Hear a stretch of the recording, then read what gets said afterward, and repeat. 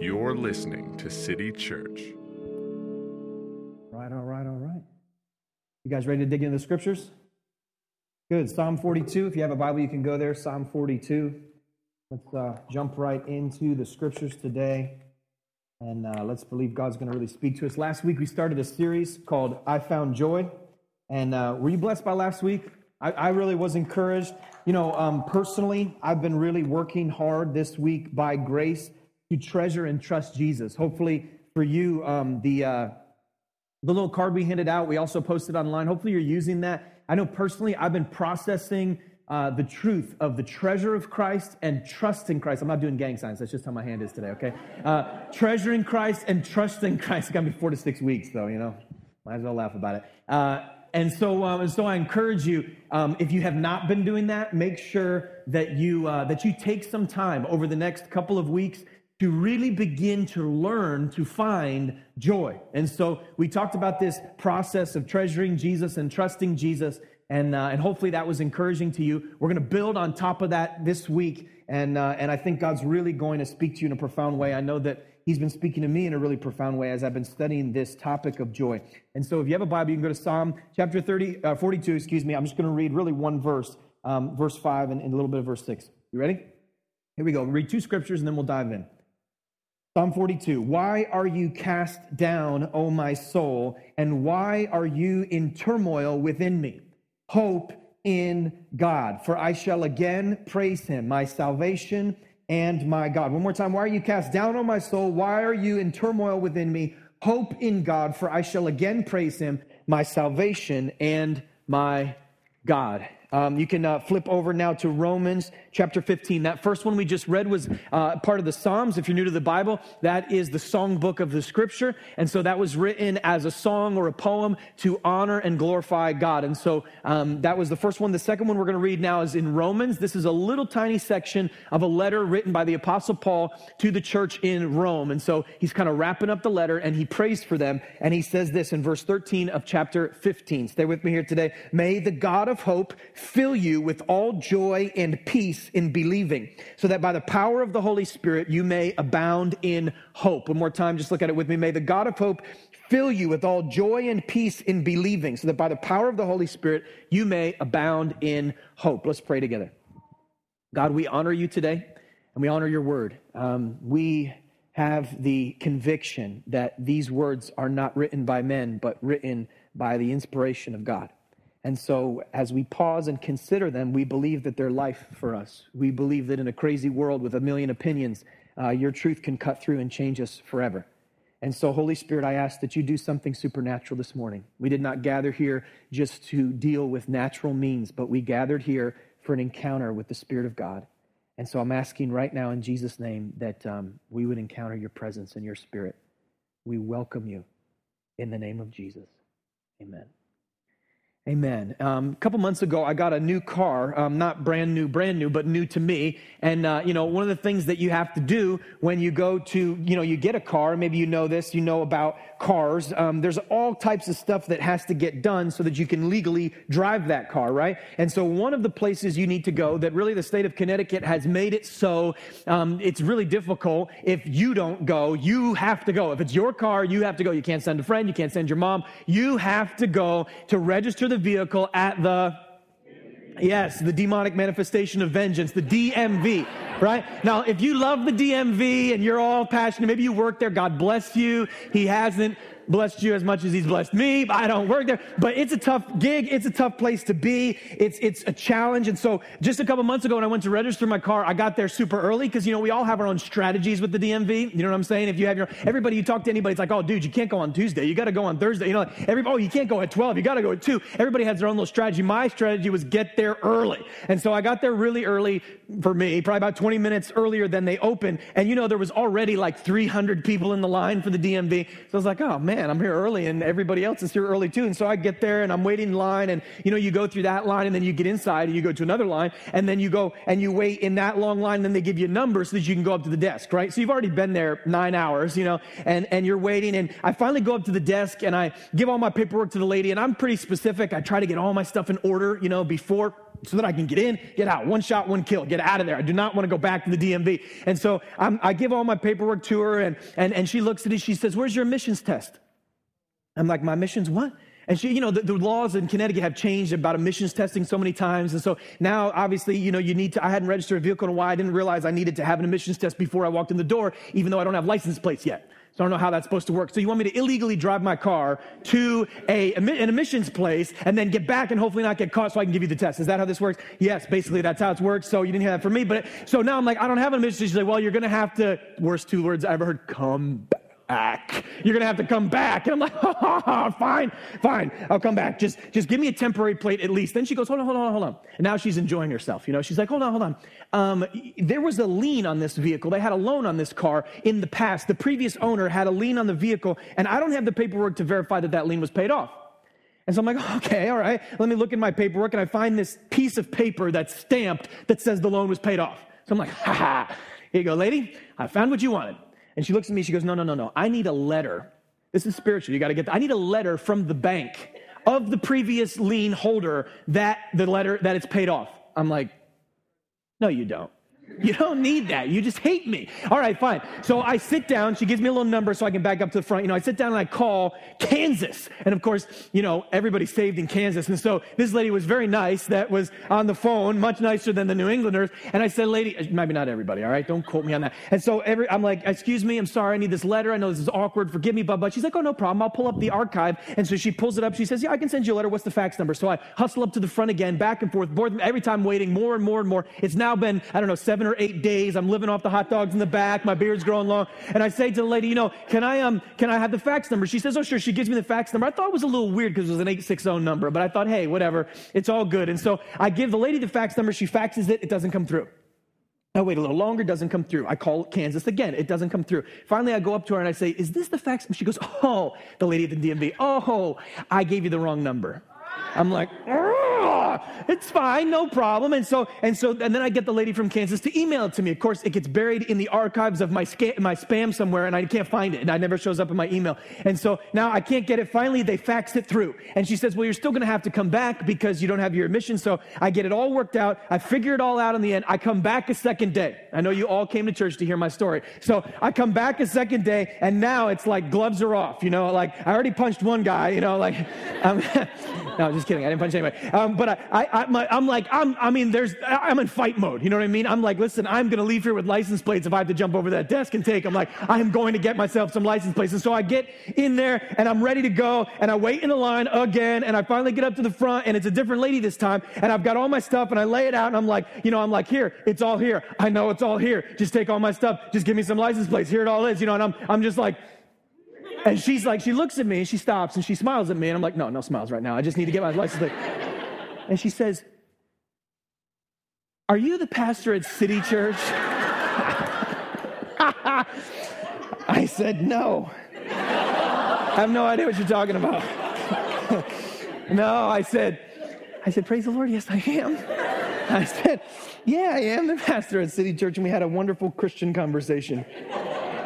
Do you ever notice your propensity toward pessimism? You have a propensity towards pessimism. We all do. You have a bent towards pessimism. I don't care how optimistic you are. You have this deep bent towards pessimism. Psychologists call it a negativity bias. It's a psychological phenomenon by which humans have a greater recall of unpleasant memories compared to positive memories. They have studied this in numerous different ways. It's embedded in our language. The English language study shows that for words that express emotion, 62% of those words are negative as opposed to 32% that are positive. 74% of all available words to describe personality traits are negative. And some of us are listening to those stats right now and go, I don't believe that. 80% of stats are made up.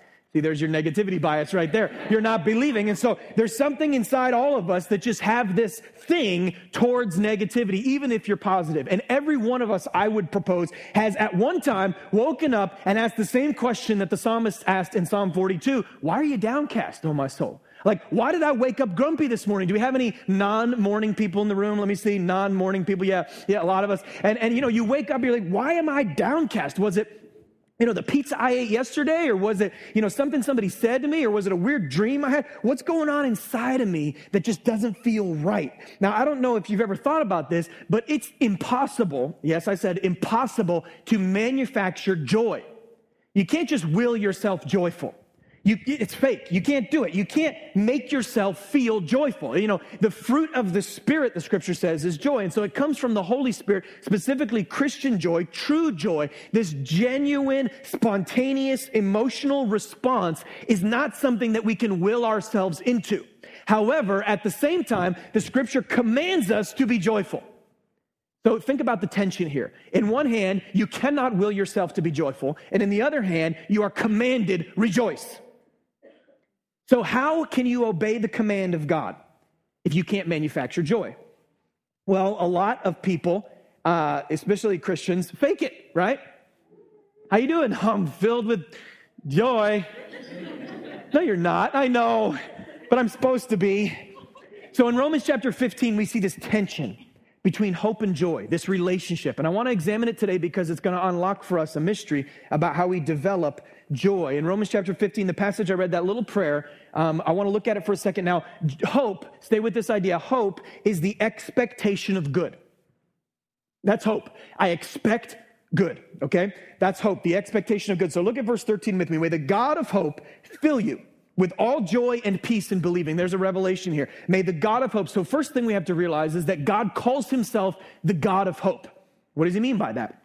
He means that the God that we worship, the Christian God, the God explained in Scripture, is actually the founder and author and designer and creator of hope. He is the one that births in people's heart a true, genuine expectation of good. So you may find it in this or find it in that, and hope in a job or hope in a family member or hope in the future and all of those things. But if you really want to get down to the bones of hope, you've got to start with the author of hope, the God of hope, right? And so the God of hope is where we start. Now, hold on a second. The Scripture just before this gives us a hint as to how we uncover or understand the God of hope. Back up to verse 4 in chapter 15 of Romans. Look what it says. Verse 4, for whatever was written in former days was written for our instruction, that through endurance and through the encouragement of the Scriptures, we might have hope. Yeah. And so hold on a second. What we see here is that we learn about God primarily in starting with the Scriptures. So in other words, the Scriptures describe a God that's different from the one that we naturally think exists, because you have a negativity bias. And so you think God's far away, you think God's distant, you think God doesn't care, you think God's not for you, and yet Scripture's got thousands of years of history of a God who describes himself very differently, right? And so we find in the Scripture a God who's holy, without any sin, without any imperfection, a God who is just. He is the definition of justice, a God who loves humanity to such a degree that he would strap on human flesh, become our representative, and sacrifice his very own son in our place. He came to rescue us. This is the description of the God of hope. And so as we begin to see the God of hope, and we begin to see him for who he is, not for who we thought he was, as that happens inside of us, hope is born on the inside of the believer. And so hope starts to stir. It starts to come alive. This hope starts to grow. And now the process outlined in Romans 15 is that the God of hope will fill you with all joy and peace in believing. So stay with this idea. It begins with hope, and then you start to believe. Your hope becomes solidified. It becomes strengthened. It becomes stronger. Starting with an expectation of good. That's hope. I expect God to do good towards me rather than evil. And that hope starts to solidify. I believe it. I believe it's true. And then out of that belief comes joy and peace, right? Okay, so this is good news. We're starting to see how we can potentially experience more joy. Look what Matthew Henry says, one of the great commentators of the Bible. He said this about this passage. He said, the joy and peace of believers arise chiefly from their hopes. Okay? What is laid out upon them is but little compared to what is laid up for them. Therefore, the more hope they have, the more joy and peace they have. Christians should desire and labor after an abundance of hope. Okay? And so in other words, hope starts to grow inside of us. But this passage is to me a lot like a National Treasure movie. You ever seen National Treasure? Let me see your hand. National Treasure, Nick Cage. Come on, there's got to be a few of us. Yes. Okay, good. All right. So if you know the movie, you know that, every single time in National Treasure, they find the treasure because it's National Treasure. It'd be kind of lame if they didn't. And so they find the treasure and it's amazing. It's these breathtaking moments, right? And you're like, wow, look at all this treasure. This is incredible. And they're celebrating and they're happy. And then, inevitably what happens is they're all pumped and they're all excited. And then they realize, hey, what's that door go to? And then they open the door, and then it's like, boom, a treasure that's like 20 times bigger than the treasure they just found. And it's like, no, whoa! You know, the treasure's so much greater, so much larger. And so the first treasure they had pales in comparison to the even greater treasure that they see beyond it. That's what this verse says to me, because the verse isn't over yet. We just saw that it begins with an author of hope, God. And then God births in us this belief, right? And this belief leads to joy and peace, but that's not the end of the verse. Look at it again with me. We'll read the whole thing. May the God of hope fill you. You all doing so far? Okay? You stay with me. May the God of hope fill you with all joy and peace in believing, so that by the power of the Holy Spirit, you may abound in hope. Now, I thought it was a typo when I first read it, because I was like, no, we started with hope. Why would we end with hope? I thought it would say you may abound in joy, you know, because that was kind of the thing. You filled me with joy, so you may abound in joy, good to go, right?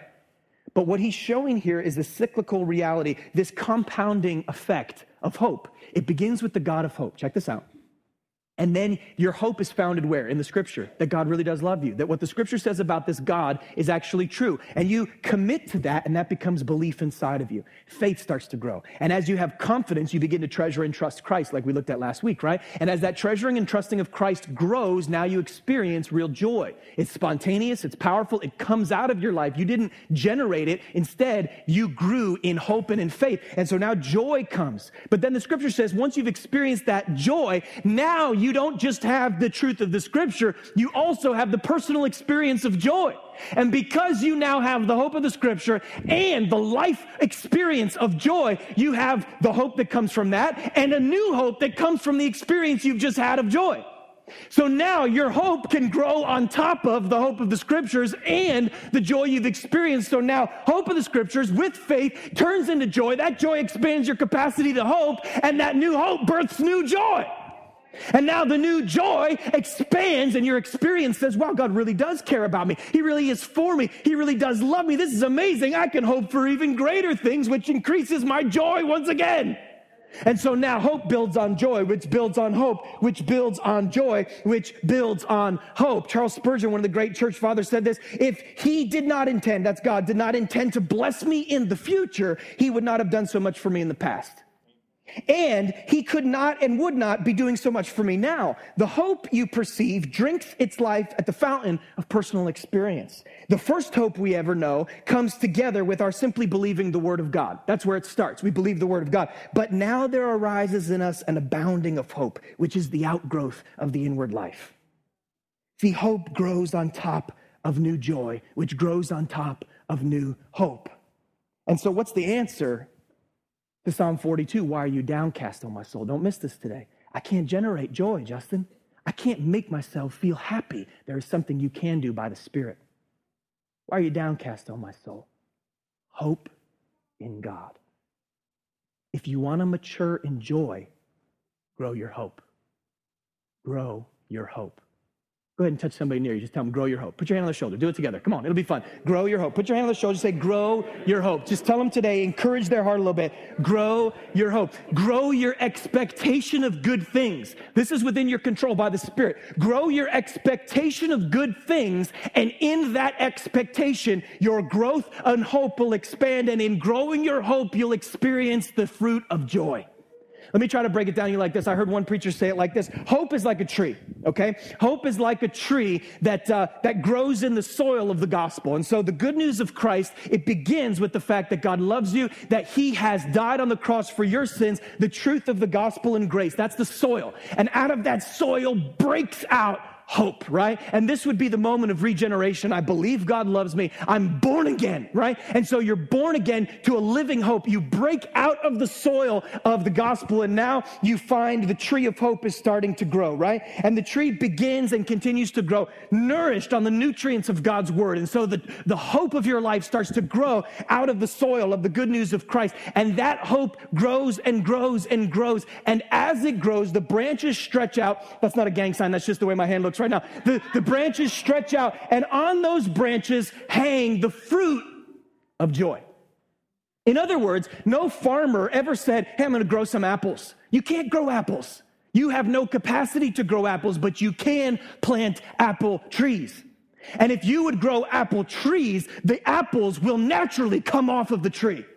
In other words, what I'm saying to you is you cannot grow joy. You don't have the capacity to will yourself to be happy all the time. But what you can do is you can intentionally, by the Spirit, expand your hopes. And as you grow your hopes, your tree of hope will begin to develop, and you'll find the fruit of joy coming out of your life. This is enough to make you happy. You should be happier than this. You can grow your hope by the Spirit.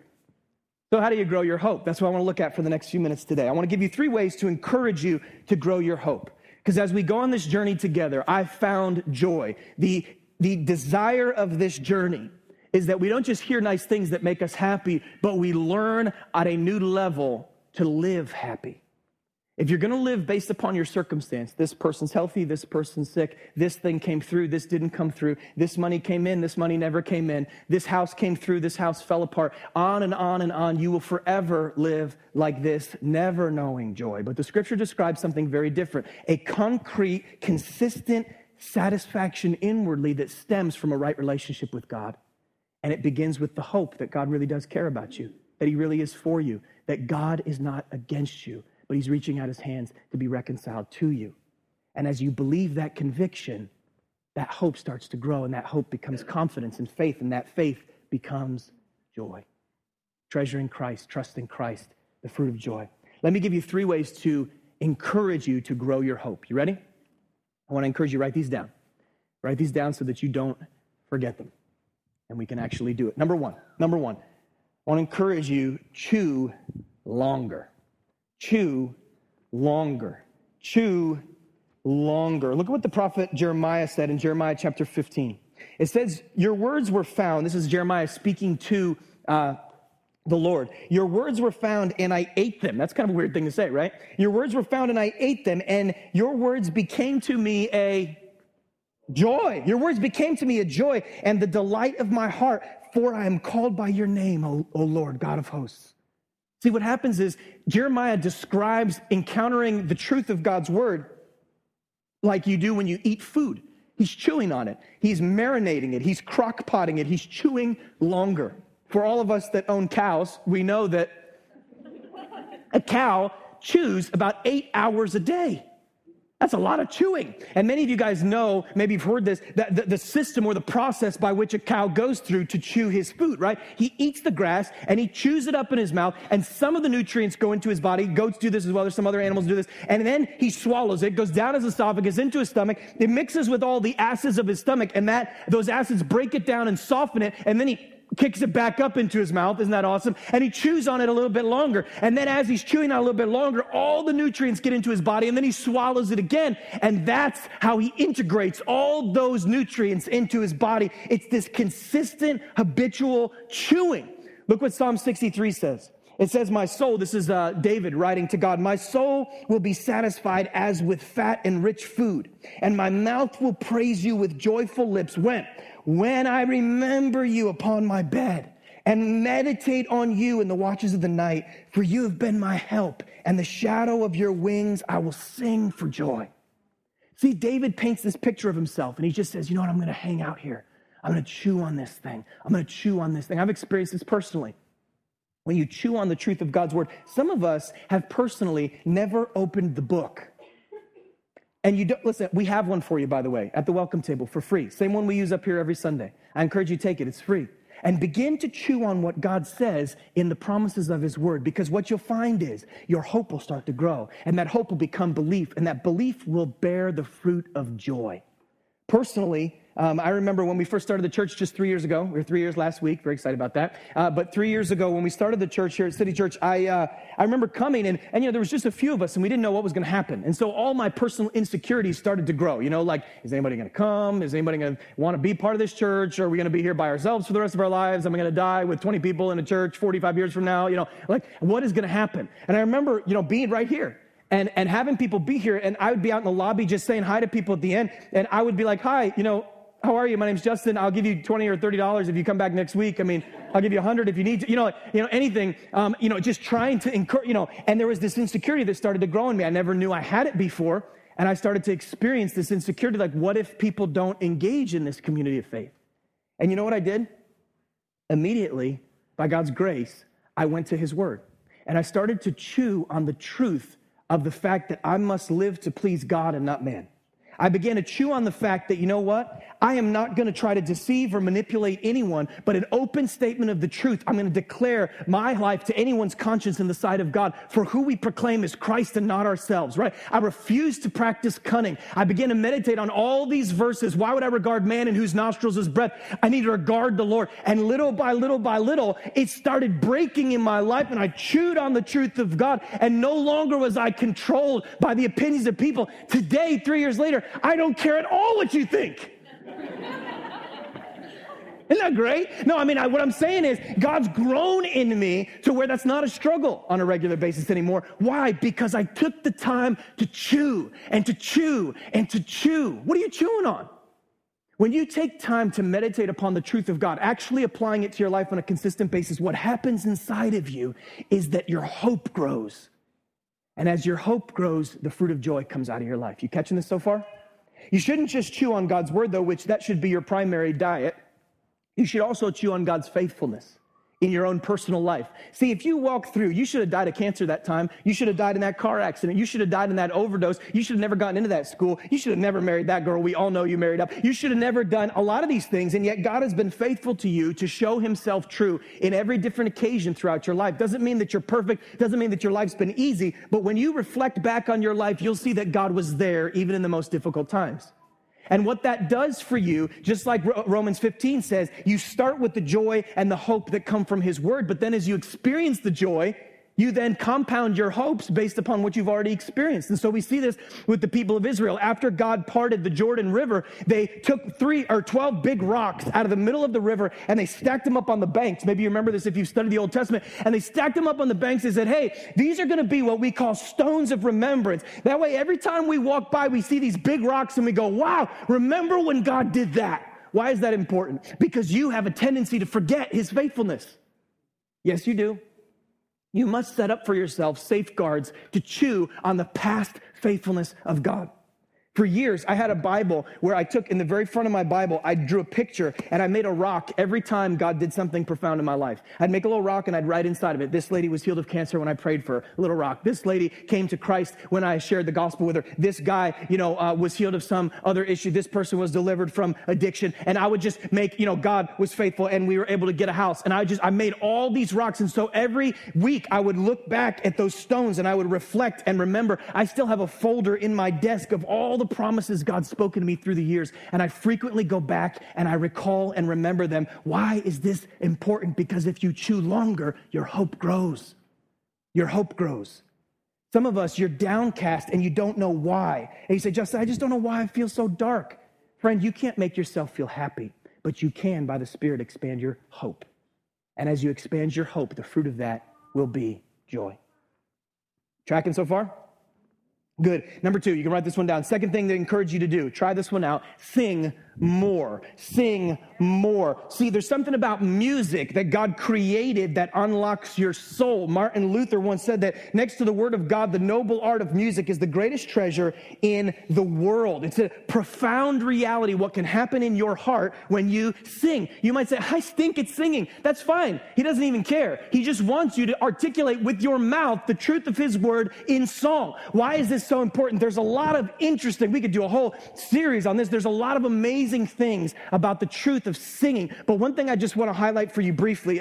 Years ago, my wife and I were reading the books by C.S. Lewis, The Chronicles of Narnia. You ever read those? Let me see your hand. Someone's maybe seen the movie. Yeah, okay. And so we were reading one of the earlier books, and there's this scene when Narnia, this fanciful world that kind of it models life and earth, and there's all these allegorical meanings to this. Well, we're not going to get into all of them, but one of the things that happens in the book is it describes creation. And so the whole world is dark, and then the creation of this land takes place, and there's a few people witnessing it, and this is what they see. I just want to read a little clip from it. It says, in the darkness, something happened at last. A voice began to sing.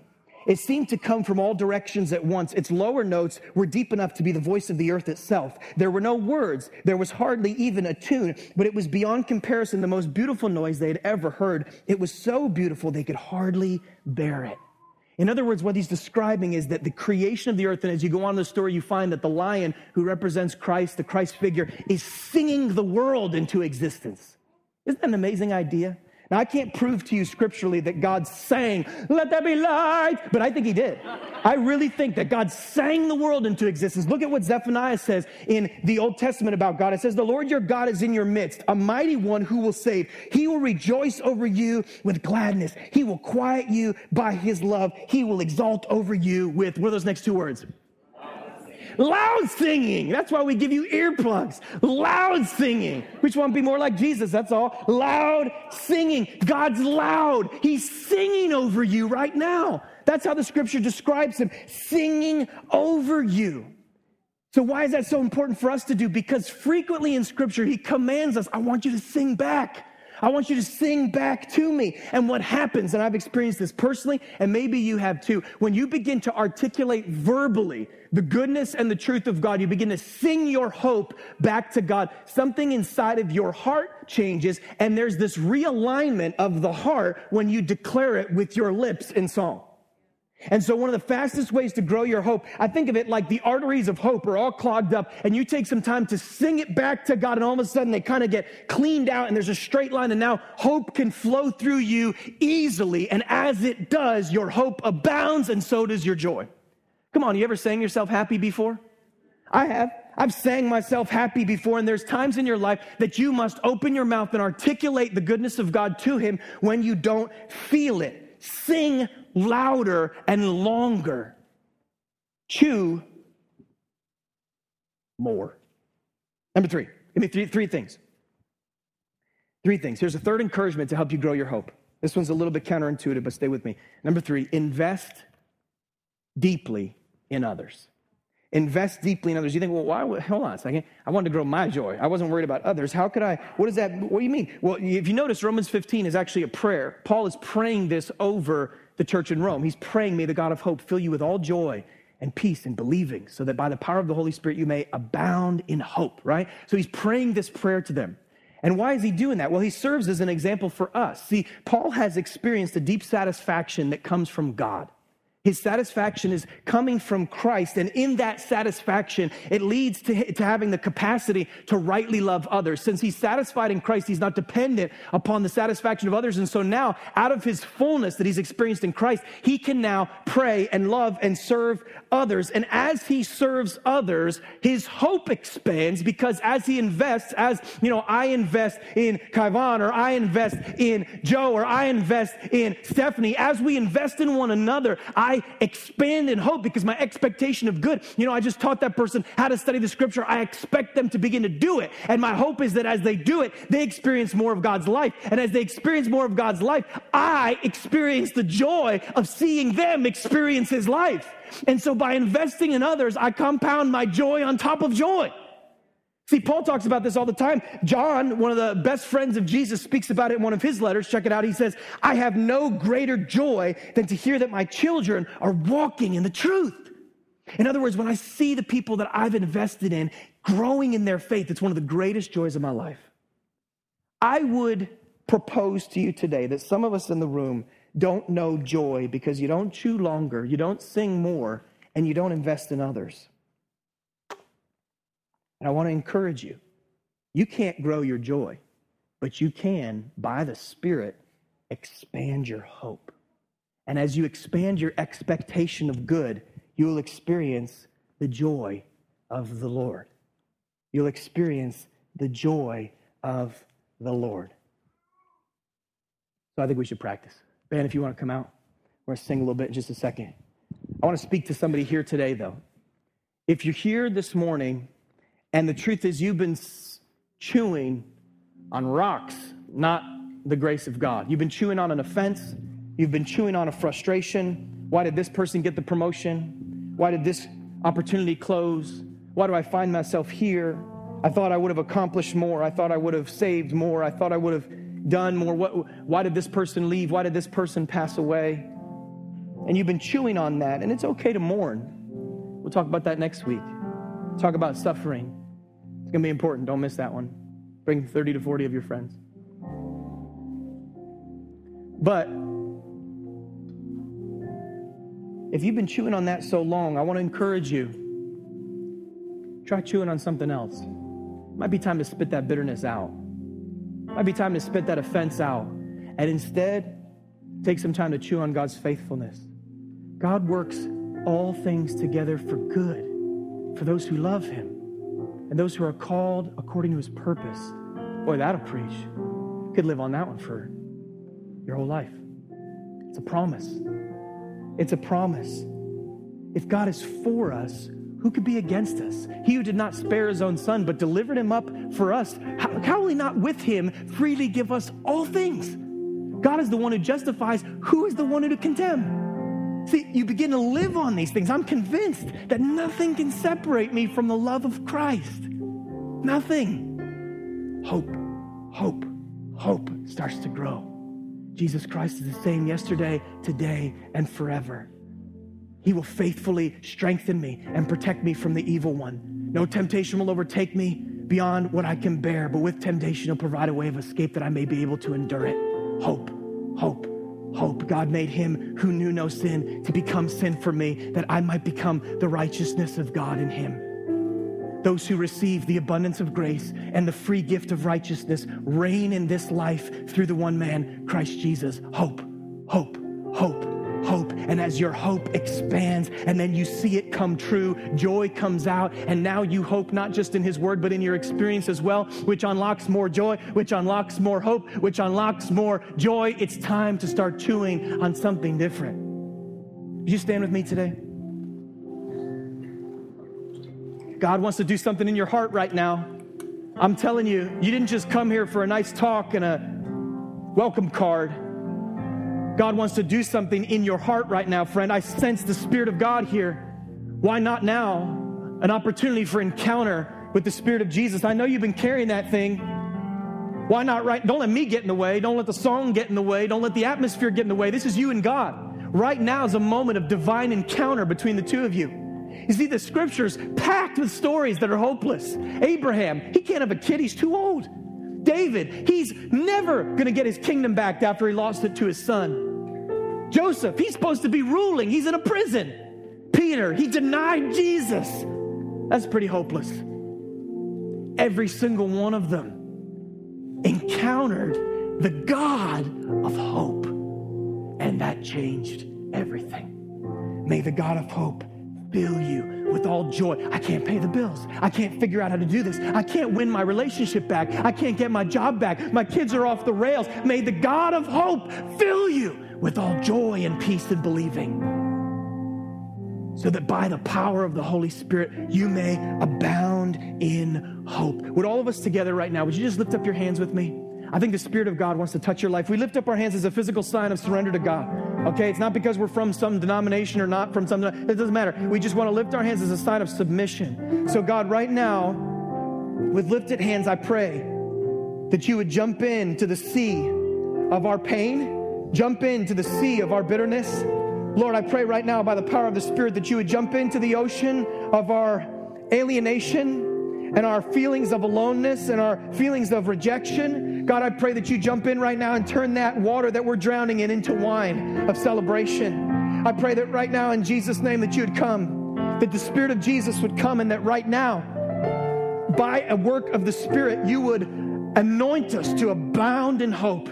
God, we're going to sing today, you satisfy my soul with your love. I pray that right now we would experientially encounter that reality. God, for the person that's battling depression, for the person that's mourning and grieving, for the person that is hurting from loss, for the person that doesn't have answers, I pray right now in the name of Jesus, an abounding of hope, that all discouragement would be swallowed in the reality of your love, that all discouragement would be broken in the hope of Christ in us, this hope of glory. Lord, your word says, God, that we are strengthened by hope, and strengthened by joy, that the joy of the Lord is our strength. I pray right now that you release that divine strength upon us as we sing more. In Jesus' name, we lift you up right now. We lift you up right now. In the name of Jesus, we love you, God. If God is using this ministry in your life, we would love to hear from you. Email us at mystory@ourcitychurch.org. For more information about the church, visit www.ourcitychurch.org.